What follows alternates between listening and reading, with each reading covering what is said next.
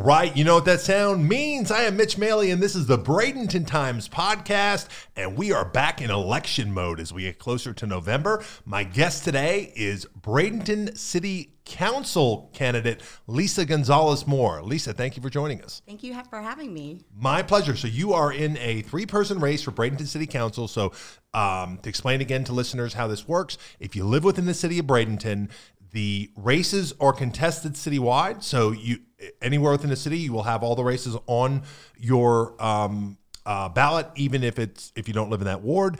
And they are nonpartisan, so there's no party identification or affiliation. And it is an open race. Bradenton changed it a few years ago, where it used to be like the school board, where they do a runoff election following the primary. But now it's just winner take all on November. So whoever gets the most vote on November will be the next Bradenton City Council member. So let's talk a little bit, Lisa. You have a pretty interesting background. You're a local attorney, and you've been here, I believe, about 20 years. Yes. And you grew up in Tampa. I did. So why don't you tell us a little bit about growing up there? I believe your parents came from Cuba? They did. They took the long route, I like to say. So they went from Cuba in the late 1950s to New York. I was born there. My parents met actually in school there, and as high schoolers. And we moved to Tampa in 1977. My sister was born in Tampa, and that's where I grew up, Tampa Cuban. Tampa Cuban. I love the Tampa Cuban culture. I love Cuban food. I love Cuban coffee. I love Cuban music. I love all of it. What were some of the things that you were most fond about in that sort of upbringing and being around a lot of your family's culture? Well, it was wonderful, of course, because I agree. I love Cuban food. I love Cuban culture. I grew up so my parents split, and my father's side of the family moved to Miami. We don't really keep in touch that well, unfortunately, but I would consider my immediate family to be my grandparents.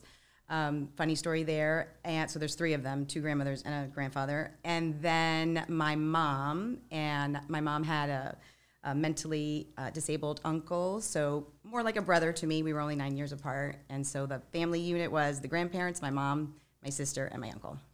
Where did you go to college at? I went to the University of Florida. Go Gators. Go Gators. All right. And law school at? Double Gator. Oh, wow. Yes. Excellent. Gators all the way. What brought you and your family to Bradenton? Well, I met my husband undergrad, and we were in a class called Law, Politics, and Regulation, and he needed my notes. So I shared, and he had to, he didn't have to, but he went to Miami to go to law school. And we were wanting for both of us to stay in Gainesville, so we ultimately got married in law school, graduated, and we had spent some time in Miami because that's where he had gone to law school. That was where I first clerked. We considered moving to Miami, but just the traffic. I didn't want a 45-minute commute. Yeah. We knew we wanted a family, so Tampa also had grown, from 1977 to the late 1990s, not the same. And so we decided that we wanted a more small-town feel. We went from Gainesville to Sarasota originally. He went to work for the state attorney's office. I went to work for Williams Parker law firm there. And then we started having kids and slowly migrated up. And I think we landed in Manatee County in 2000. And then the youngest was 2, so it was 2010 that we went from Manatee County to where we currently live in Ward 4. Excellent. Yeah. So tell me a little bit about the kind of law that you practice. I'm primarily real estate, commercial and residential. I offer title insurance services, of course, and we also do, law in addition to title. So there's leasing, contract review, and drafting. Anything that has to do with real estate outside of title insurance, we can handle. I also do a little bit of business law that's usually related to either a small business that's getting started and wanting help with getting their business established, or related to probably owning some investment property, leasing, or something like that. Okay, so 2 lawyers and 4 kids. Why in the world would you want to add in city council? And 2 dogs. And 2 dogs. Why would you want to add in city council? What inspired you to run for office? I'd been thinking about it for a couple of years, and the short story is when we moved to Ward 4, that the house that we moved into had been vacant for about 4 years. And the drywall was spongy to the touch. The woman that had lived there had passed away, and her children were not local, so they had just turned off the AC and left it, yes. But it's a beautiful spot right behind Three Keys Brewery. And we loved the yard. We had the dogs. We had the little kids. And so labor of love, we just went for it and stripped the drywall, painted, did what we could, and then saved up, and a couple years later renovated, and now we have this little, slice of heaven, you could say, in Ward 4. But around us, we kept waiting for it to... We expected an up-and-coming neighborhood. We thought we were... Yeah, that was a weird place because it was so incredibly well located. And I used to always kind of marvel that there wasn't more redevelopment and rehabable houses in that area because it's close to the water, it's close to downtown, but yet it's still kind of quiet and everything. So it was kind of late to blossom. It was. It really was. There was a great article this morning in the Bradenton Herald touting all the great things that are coming, to which this morning over breakfast when I said, did you read that article? His response was, yeah, it's just too bad it took, 15 years. Right. So we just kept waiting, and meanwhile, the street is flooding, the potholes aren't getting fixed, and no one's paying attention to caring for the river. We have a fantastic, we are able to see it, and it's beautiful. And every time the kids or I spot a porpoise or a manatee, it's almost like, phew, the river is still healthy. Right. So a couple of years ago, we also were part, I think the sense, let me back up and say, I think that the sense in that particular area was that we loved our little sleepy neighborhood, but we just started to need things. You can only get trapped in the flood for so long before you have to start thinking about a change. And so I think that area generally decided, let's try for something different. And we're still waiting, and we're still flooding and needing things. So a couple of years ago, I started to kick it around. I do have all the kids. I love my practice. I have no desire to stop my practice. And so the timing really had to be right. We kind of told a few people, told a few neighbors, we're thinking about this. But before I really could commit, I wanted to make sure that the kids were in a good spot, that the family was taken care of. I hired a paralegal almost 2 years ago because I'm a one-woman show for many years, which I loved. And best decision I ever made. Shout out to Elaine, because if it wasn't for Elaine, I could not do what I do with the kids. Or even contemplate something with this. Right, exactly. So it was nerve-wracking to finally hire an employee, but best decision I ever made. So now that we're here, it's in election year, and I'm committing, much to the prodding of the neighborhood.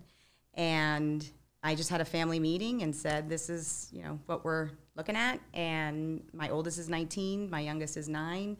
I'm completely blessed with teenagers that are willing to pitch in. Now a couple of them can drive now. That's huge. And everybody committed to wanting to make this thing happen. We're fond of saying T more. And then from the firm front, I had a conversation with Elaine. She was supportive, reassured her that the firm was, not going anywhere. And because of that fantastic support, I was able to tell the neighborhood, let's do it. Now, let's talk a little bit about the vision for Bradenton's future, because Bradenton is definitely at a crossroads of sorts. We are in the midst of making some very big decisions in terms of what the downtown is going to look like, what the River District is going to eventually become. We're getting down to really the last decisions on building out what will be the chief economic engines of the city. I've been very critical of some of the decisions that were made in the last few years. It seems much of it is very patchquilt, hodgepodge. They commit to certain visions, and then a developer comes before them and says, yeah, but we want to do something different. And they're like, yeah, okay. I'll give you one example. In your ward, in your neighborhood, the Dunkin' Donuts. I knew you were going to say the Dunkin' Donuts. I was very critical of that because when I saw that overlay district and the renderings for it, and they said every business that's going to come here is going to comply with this historical, it's going to be compatible with the design that's already there. We're going to put, they have those new apartments in there, and then, they showed how all of that was going to lay out. And then all of a sudden Dunkin' Donuts comes in and says, Yeah, we could do something like that. There's all these other examples of Starbucks and everything conforming. Even McDonald's in some cities have conformed to, you go to New Orleans and you'll see people, even the Burger King in Ybor City. Yes. That's all brick Yes. and done in the same sort of design. And then as soon as the attorney for the developer said, yeah, they don't want to do that. They want to do their new sort of bland, industrial look that they're putting on all their new stores, and the city just rolled over and said, okay. So that's one in particular. We had, of course, the sand pile was a big decision, and again, the original application for Riversong had arcades with all this retail that was supposed to be there, and it was supposed to be this way that they kind of squeezed the players to move over to MPAC so that they could build the garage where their old facility was, and promised them that, we're gonna tie the Riverwalk all together, and we're going to bridge that gap, because I think one of the reasons that your neighborhood sort of was delayed was there was always kind of this, people just didn't go east of 301. And there was really not much reason, unless you're going to the ER, to go over on that side of things. And the idea was, we're going to put retail in here. And the original renders, I remember, had it looked like sort of Lakewood Ranch's Main Street. It had, a Starbucks, a Black House, White Market, or whatever they call that, and a bunch of places like that in it. And then the developer comes back again and says, well, in this economic climate, we don't see the retail really being there. So I know we promised all these things in order to get this, but now we just want to put up apartments, and it'll just basically be MPAC and apartments. And there's been nothing radically different about that area since. And, MPAC isn't happening every night, and there's not a lot of dining or anything on that side. There's still not much reason to cross 301 when you're downtown. What do you see in terms of, some of that has already been decided, obviously, but what do you see in terms of a vision for that area and where the city might do better in the future? My thought is on a general basis, what makes sense to me is you put high-end things along the river, a mix of public space with private space. So you have, and the Riverwalk is a great example of some open park spaces that are open to the public. But you put your higher-end stuff closer to the water, and then as you go out of the water, you can increase density, and the dollars that from that investment on the river will naturally begin to raise the tax base so that the whole area kind of benefits from, and you don't price out, because as you get away from the water, that's the natural thing. My father-in-law years ago when we were buying our first house told me something along the lines of, you don't want to have the most expensive house in the neighborhood. And it's because I think that adage is true. Not necessarily you can have the most expensive house. Right, but you usually do better if you have the least expensive house in terms of the return. Because it's going to, that big fancy house is going to help you with your, average house. And so to me, that just makes sense. When we fail to plan ahead and have that kind of vision of, let's look long term, let's look what increases the tax base, what brings in the dollars for the entire community. When you're planning, you said hodgepodge, I would call it Band-Aid. When you just put a little thing here and a little thing there, what you get is no real unity, which means that you don't have that naturally occurring increase for all with the tax base. So my thought is we need a strategic plan. We need to look long term, because what I don't want to see happen. So the argument over the previous development 20 years ago was, or 25 years ago was a little bit before my time, but I know what people mean when they mean the sand pile, and I know that was disappointing to many, so I want to avoid that again. I don't want my kids 20 years from now saying, well, you guys did a horrible job, and we don't want to come back. That's really my concern. So my thought is have a strategic plan, make sense of it so that the tax base is increased. This will also solve other problems. I've always wondered why we haven't looked at creative solutions for East Bradenton. The homes there are old, for sure. The infrastructure is in dire need of improvement, but it's a fantastic opportunity for a little investment. It's so adjacent to services that we might need for the downtown, for the higher end waterfront properties. If we could come up with that model, if we could come up with a vision that allows that growth, it seems like a reasonable place to also have accessible available housing for people as well. We don't have to put them in one story of an apartment or condo complex for 8 or 5 years. We can actually just focus on the redevelopment and investment in certain older, in danger of becoming blighted areas in our community. If we focused on that, my thought is we could actually build something a little more sustainable and something a little more long-term. Speaking of blight, that term, City of Bradenton has notoriously, over the course of decades, been the real barrier between a lot of the more aggressive and innovative ideas for handling our traffic gridlock in the Central Corridor.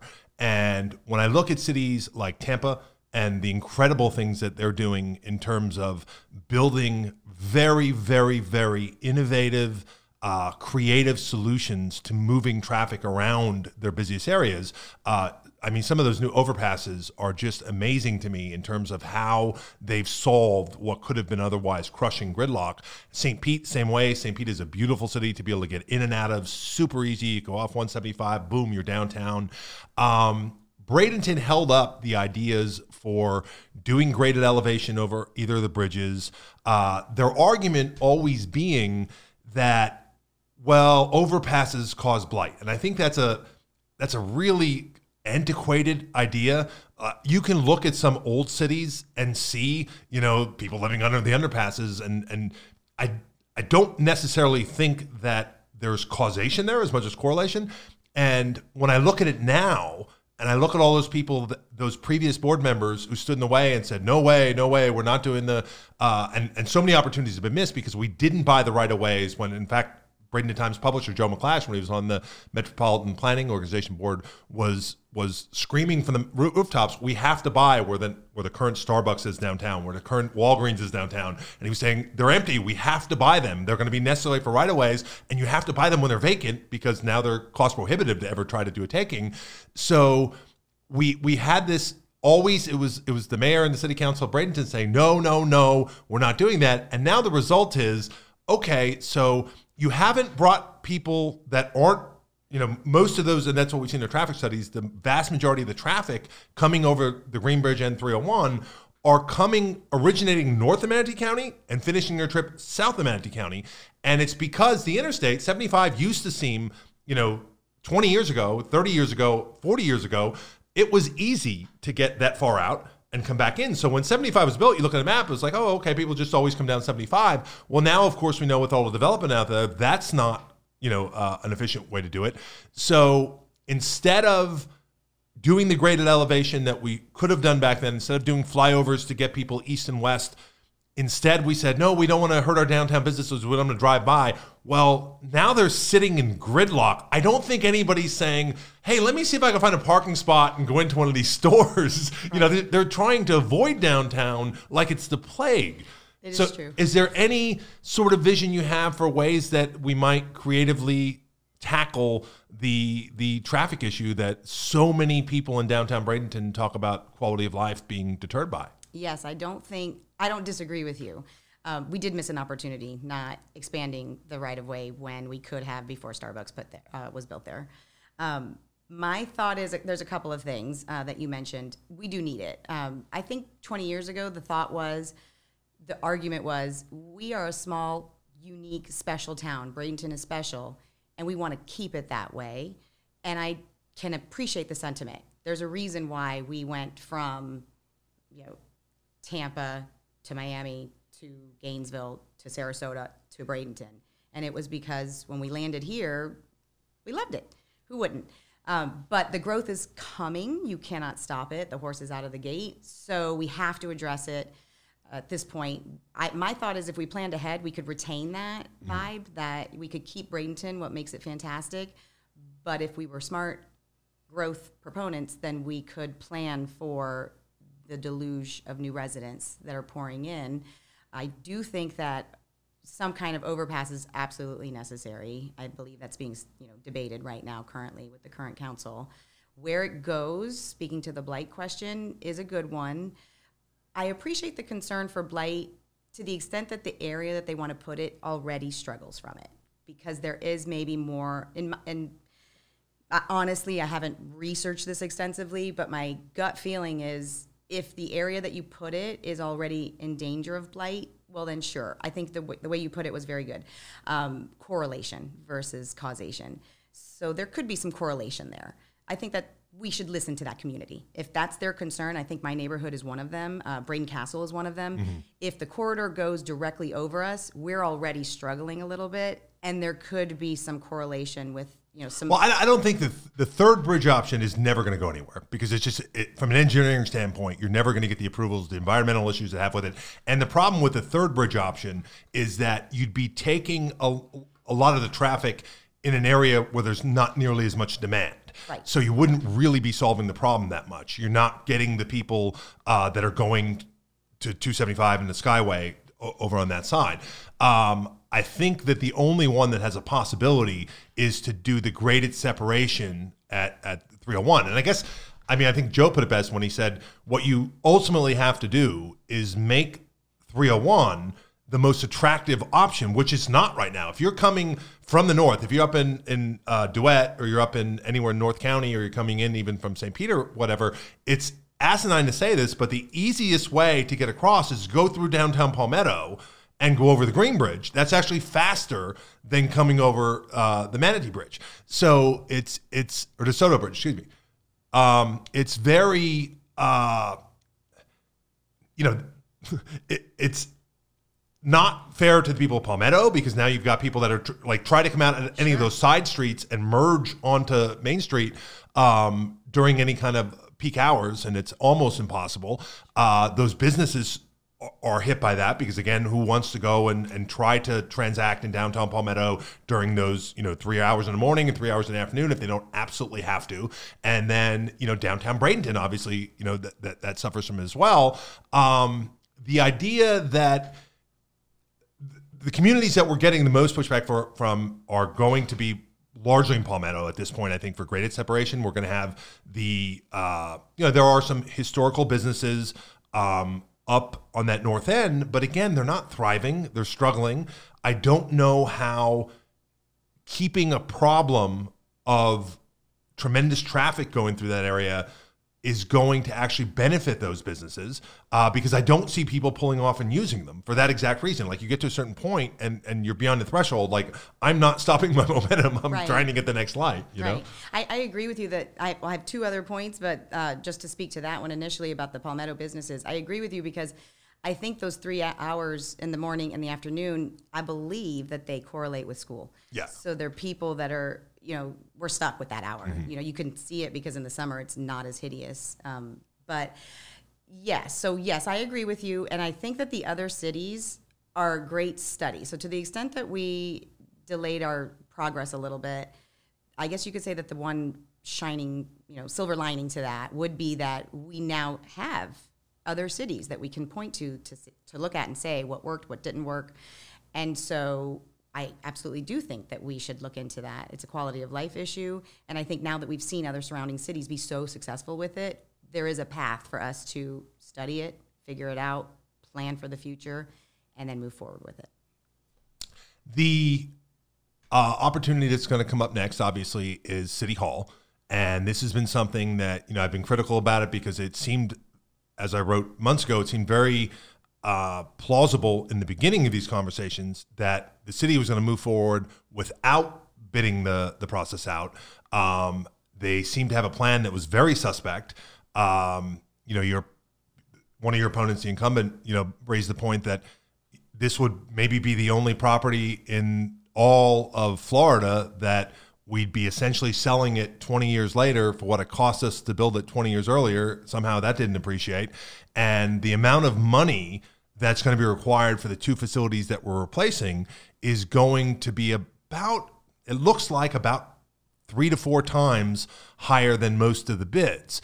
I do agree with moving City Hall. Obviously, I think everybody pretty much agrees it was a bad idea to, that whole entire council, the mayor, everybody got punished at the polls because putting prime property tax, land off of the tax rolls obviously doesn't benefit the community that much. And then, having to do all the City Hall business isn't necessarily benefiting the downtown. So moving them, I believe, is a good idea. I like the two locations that they're talking about, but there's the big decision of not only what is the best bid. They're all kind of similar of the five that we reviewed, but what's going to be there? And I guess that's probably going to be, particularly if the county sells the library and then you have another opportunity for development, that's going to be the thing that kind of defines what downtown Bradenton's future is going to look like. If you look at, we've got some exciting development with the new hotel, with the rooftop, that's starting to change the character of our downtown a little bit. But we have a lot of conversation with people saying, well, we don't want to look like Sarasota. We don't want to look like St. Pete. How much of that is inevitable? And then what is your vision for that area where City Hall is right now? What would you like to see in terms of transitioning what we have now into a future that benefits the city? I agree with you that the City Hall and the police department have outgrown the space, and that's unfortunately that's a fact, and we're gonna have to deal with it, just like many things. The sale was actually one of the things that solidified my commitment to running, because it's in the wheelhouse of skills that I could bring if I was able to participate as a council person. It does not look like the timing is unfortunately going to be, but in this moment, then when I at least have a microphone, I will say my concern is rushing it, certainly, because my thought is, much like 20 years ago, once you commit, once the contract is signed, we're committed, and it affects generations, 10, 20, 30 years from now. So I would encourage the council to really slow down and take a hard look at what is there. As far as my vision for what is there, I would also like a lot of community input in that, because I have a vision. I'd like to retain the aesthetic of Bradenton, and I think we can incorporate historical elements, but because I think the growth is here and out of the gate, I think there's no way to avoid the character changing a little bit. So I would just want to reassure people, yes, if the community expresses a desire to retain some element of our historical aesthetic and character, then please, let's do that. There are ways you can do that. That's not an insurmountable goal, certainly. I do think that if we built some kind of mixed-use thing there, I agree that it could raise the tax base, certainly. What I would want to keep an eye out for, particularly for East Bradenton, that's out of CRA district, is making sure that when we sit down to actually budget, that city dollars then are funneled into areas that are outside of the CRA, because those CRA dollars have to circle within its own area, and East Bradenton is not in that area. So I would want to make sure that was happening. So my thought is, community involvement. I do think that there's an opportunity to increase the tax base, and I want to make sure that the areas outside of that CRA are well funded, and that's an appropriate allocation of our dollars. To the point as about whether it's a good deal, I can't speak to why it cost us $10 million 20 years ago. I wasn't there. I wasn't a part of the conversation. If I researched it, I probably could find, but hopefully, you're a journalist. I'm not. So I'll lean to journalists and historians to tell me. But I will say that if this appraisal that came in at $10.5 million, if it's from a reputable firm, if it aligns with, do we need a different appraisal? Is there a concern of the community such that we need to shop around and have comparative? I think the red flag on it was that when it was presented by the city manager during the capital improvement plan presentation, it was presented that, hey, we've had a developer show interest in this sort of swap they were talking about at the time, building on top of the Herald building and developing this part. And the developer, NDC, is known to do an enormous amount of business with the city. And there have been complaints from many other developers that you don't even bother making a bid when NDC is going to make one, because they're going to underbid you. And then the city has a long history of change orders being approved on consent agendas where, the contract's for this X amount, and then next thing you know, it's growing. The city garage is an example of that.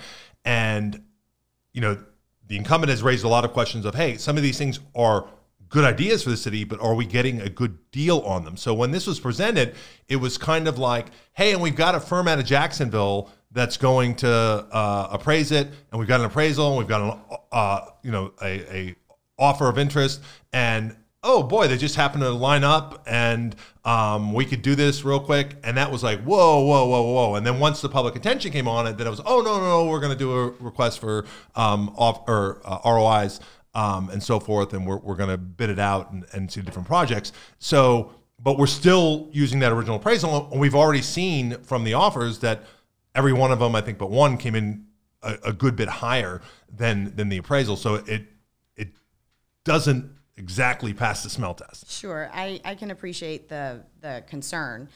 And I think it's important for people like yourself who have a voice to ask the questions, certainly. Like I said, to the extent that we don't have any facts, though, maybe we need to know them. So I can appreciate that the timing seems suspicious. And if that's the case, then now that we've got the 5 other bids, let's get another appraisal. Let's assure people, let's reassure them so that there's not concern about the value. There's really no other way to do it. We need the space. We need to relocate those 2 departments. We need probably, I would say, it's a good idea to redevelop that area a little bit to increase the tax base a little bit and bring more business in. So to the extent that there's a red flag there, we either need to investigate and find more facts as to some wrongdoing, or we need to just say, okay, we need transparency. We've got now, that would make 6. I think that maybe NDC's original is probably included in the 5 and some version of it. And now we need to get another appraisal, reassure the public. Yeah, and NDC, I believe, is bidding with an outside firm from New York and has a different concept now coming forward, especially now that we're not going to do that swap building on top of downtown. Let's talk a little bit about just the idea of developer influence, because with that hodgepodge, what I would actually define it as is really developer-driven development. And I think that's happened all over the county. And to be fair to the city in terms of the traffic issue, I think that you have to look at the county and place a lot of the blame on the rampant development in the Northeast Corridor, Parrish, Ellington, in which we've allowed a tremendous amount of unsustainable development. And when I say that, county commissioners will often say, well, landowners have rights. We can't just tell them they can't build.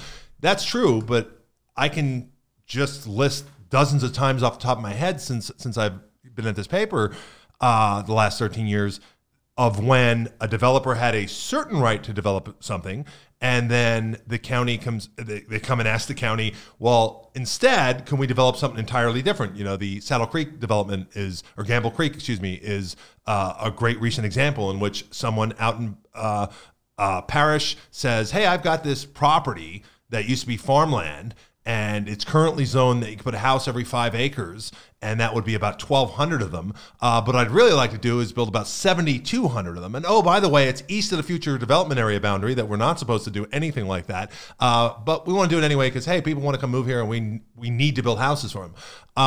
And the county's mindset, too many of the developer-sponsored commissioners, in my opinion, have always had this mindset of it's somehow the community's job to build a house for anybody that wants to move here, even if it's at the expense of the quality of life of the people that live here already.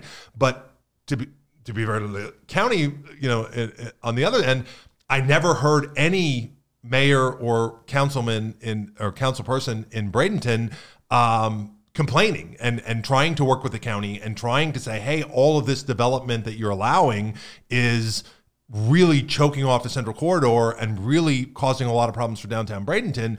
And I think the reason for that is that both of them have been so dominated by developer influence that everybody's kind of been happy just, hey, we stay in office, we get checks written for us, and we keep the right people happy, and a lot of the residents might not like it, but the check strokers and the check collectors are doing just fine.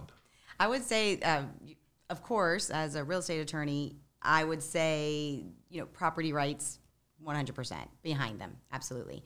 But I would say that when you're talking about the city and the county, both of them, they have a role to play because they are the planners.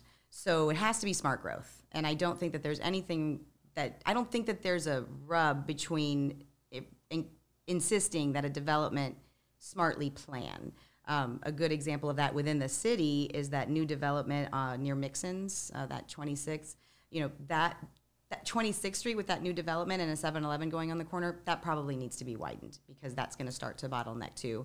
Mm-hmm. So my thought is it's not overly burdensome to a property owner to say, yes, this is a great proposal you have for development, for new housing, for the new residents, but let's be smart about it. And again, it's that forward vision that I think we're lacking a little bit that hinders us from being smart about how it affects the current infrastructure, how it burdens the roads. And that's why I am pushing so much for some kind of strategic plan, some kind of long-range vision that really holds our council people and our leadership accountable for when they're passing these projects to really think it through. We have great staff, I understand, that are smart and good at what they do, and they've been there for decades. And I want to lean on their expertise. I'd really want to know, what are you telling me, city planner, about what is the traffic going to look like in this area if we go forward with this? What do I need to ask the developer for so that this is a successful project for everyone? I'm not saying that the developer has to give anything away for free with their property. I'm not saying that they have to take less money for their property, but I am saying that for whatever you want to do, it should be smart and it should account for the future. As to what's happening in East County, that's probably pretty decent, at least to the extent that it bottlenecks us because we don't have the infrastructure in place for that heavy East County growth. We should be working with them. I think it's probably a good idea to be realistic about the current culture and ideological viewpoints of the two bodies of governance, because you're going to have to understand, if I'm a city council person, I'm going to have to understand, well, it's likely that the current governance of the county is going to do X, Y, Z. So I've got to know that so that I can go forward with my plan and expectation of what's probably going to happen so that we can do our best for what we can control. Certainly we can control that with our vote. And I would encourage everyone to vote and use that voice, that mechanism for making sure that you can hold your leaders accountable for either their lack of conversation or their lack of vision. Really, what else can we do? Sticking on developer influence, hardball question. Your opponent has pointed out that your husband is a principal at the firm that represents NDC, as is another sitting city council person. That would, if elected, that would make two people with a spouse at that firm, which also is where the city attorney comes from. And I really strongly agree that there is a problem with contracting the city attorney because there are so many places where there's a potential conflict of interest. On a number of cases, they've brought in counsel or conflict attorneys, and that hasn't really worked out well. In fact, they're on their second one now from the city hall after getting fired by their first one. It was a weird reversal where the attorney fired the client. What do you say to that idea of the influence and the potential conflicts that would rise? I would say a couple of things. So the first thing is yes, he is a principal at Blaylock Walters. He is not an equity partner, and he is not a municipal attorney. So he's a trial attorney, and his client base is someone who is sued or who needs to sue someone. To that extent, there are two other very capable litigation attorneys. Both of us know how to, we've been married to each other, not working at the same place for 23 years. We know how to navigate that. We always want the appearance of propriety, transparency, and always to remain vigilant to our clients, but also our community and what that looks like. I'll also say, though, that Blaylock Walters has been a firm for 100 years. He's been a part of it for 19. And in those 19, they have never needed me to sustain their business. I've not needed them. I've built my own firm by myself. I'm proud of that. It's mine. And I don't feel like this, my career, in other words, Blaylock Walters has no bearing on it. Period. I feel like it's that simple. Fair answer. Okay, let me ask you to, or give you an opportunity, I should say, to speak directly to our listeners and the potential voters among them. What is your argument for why you would be the best representative for that ward on the city council? I think it boils down to performance and choices. So, like I said in the beginning, my neighborhood desired a different choice several years ago, but they're disappointed in the performance. Things for us have not changed. When I first put my name in the hat, it was after I was the last one. Like I said, I stand by that. When I commit to something, I'm going to commit to it. I need the space to get to the commitment. And it was at the insistence of the neighbors, and they've been really, solidly behind me. They're, the core of the campaign team. And so I would say, given that I'm the only one who's been a longtime resident, given that I'm the only one who is currently and has been for the past 12 years raising a family here, given that I'm a small business owner here, and I have a skill set that seems that it would be beneficial that I could provide to the city. I don't need to be doing this, but I want to. I care. And I hope that that translates to the citizenry, that if you gave me your vote, I would doggedly work for you. I would not stop until I felt that I had done a good job for you. Excellent. So this has been Lisa Gonzalez Moore. She will be a candidate on the November ballot for Bradenton City Council Ward 4. And if you're anywhere in the city of Bradenton, that will be on your ballot with 3 people. Winner takes all. Lisa, thank you so much for joining us today. Thank you for having me. My pleasure, and I wish you the best of luck in this campaign. Thank you. This has been the Bradenton Times podcast. Check us out this Sunday at thebradentontimes.com. Remember, you can get podcast episodes early, usually early Friday afternoon or late afternoon at the latest, by following us on Spotify, Stitcher, Apple Podcasts, or wherever podcast platform you use. Mitch Maley, Bradenton Times, thank you very much.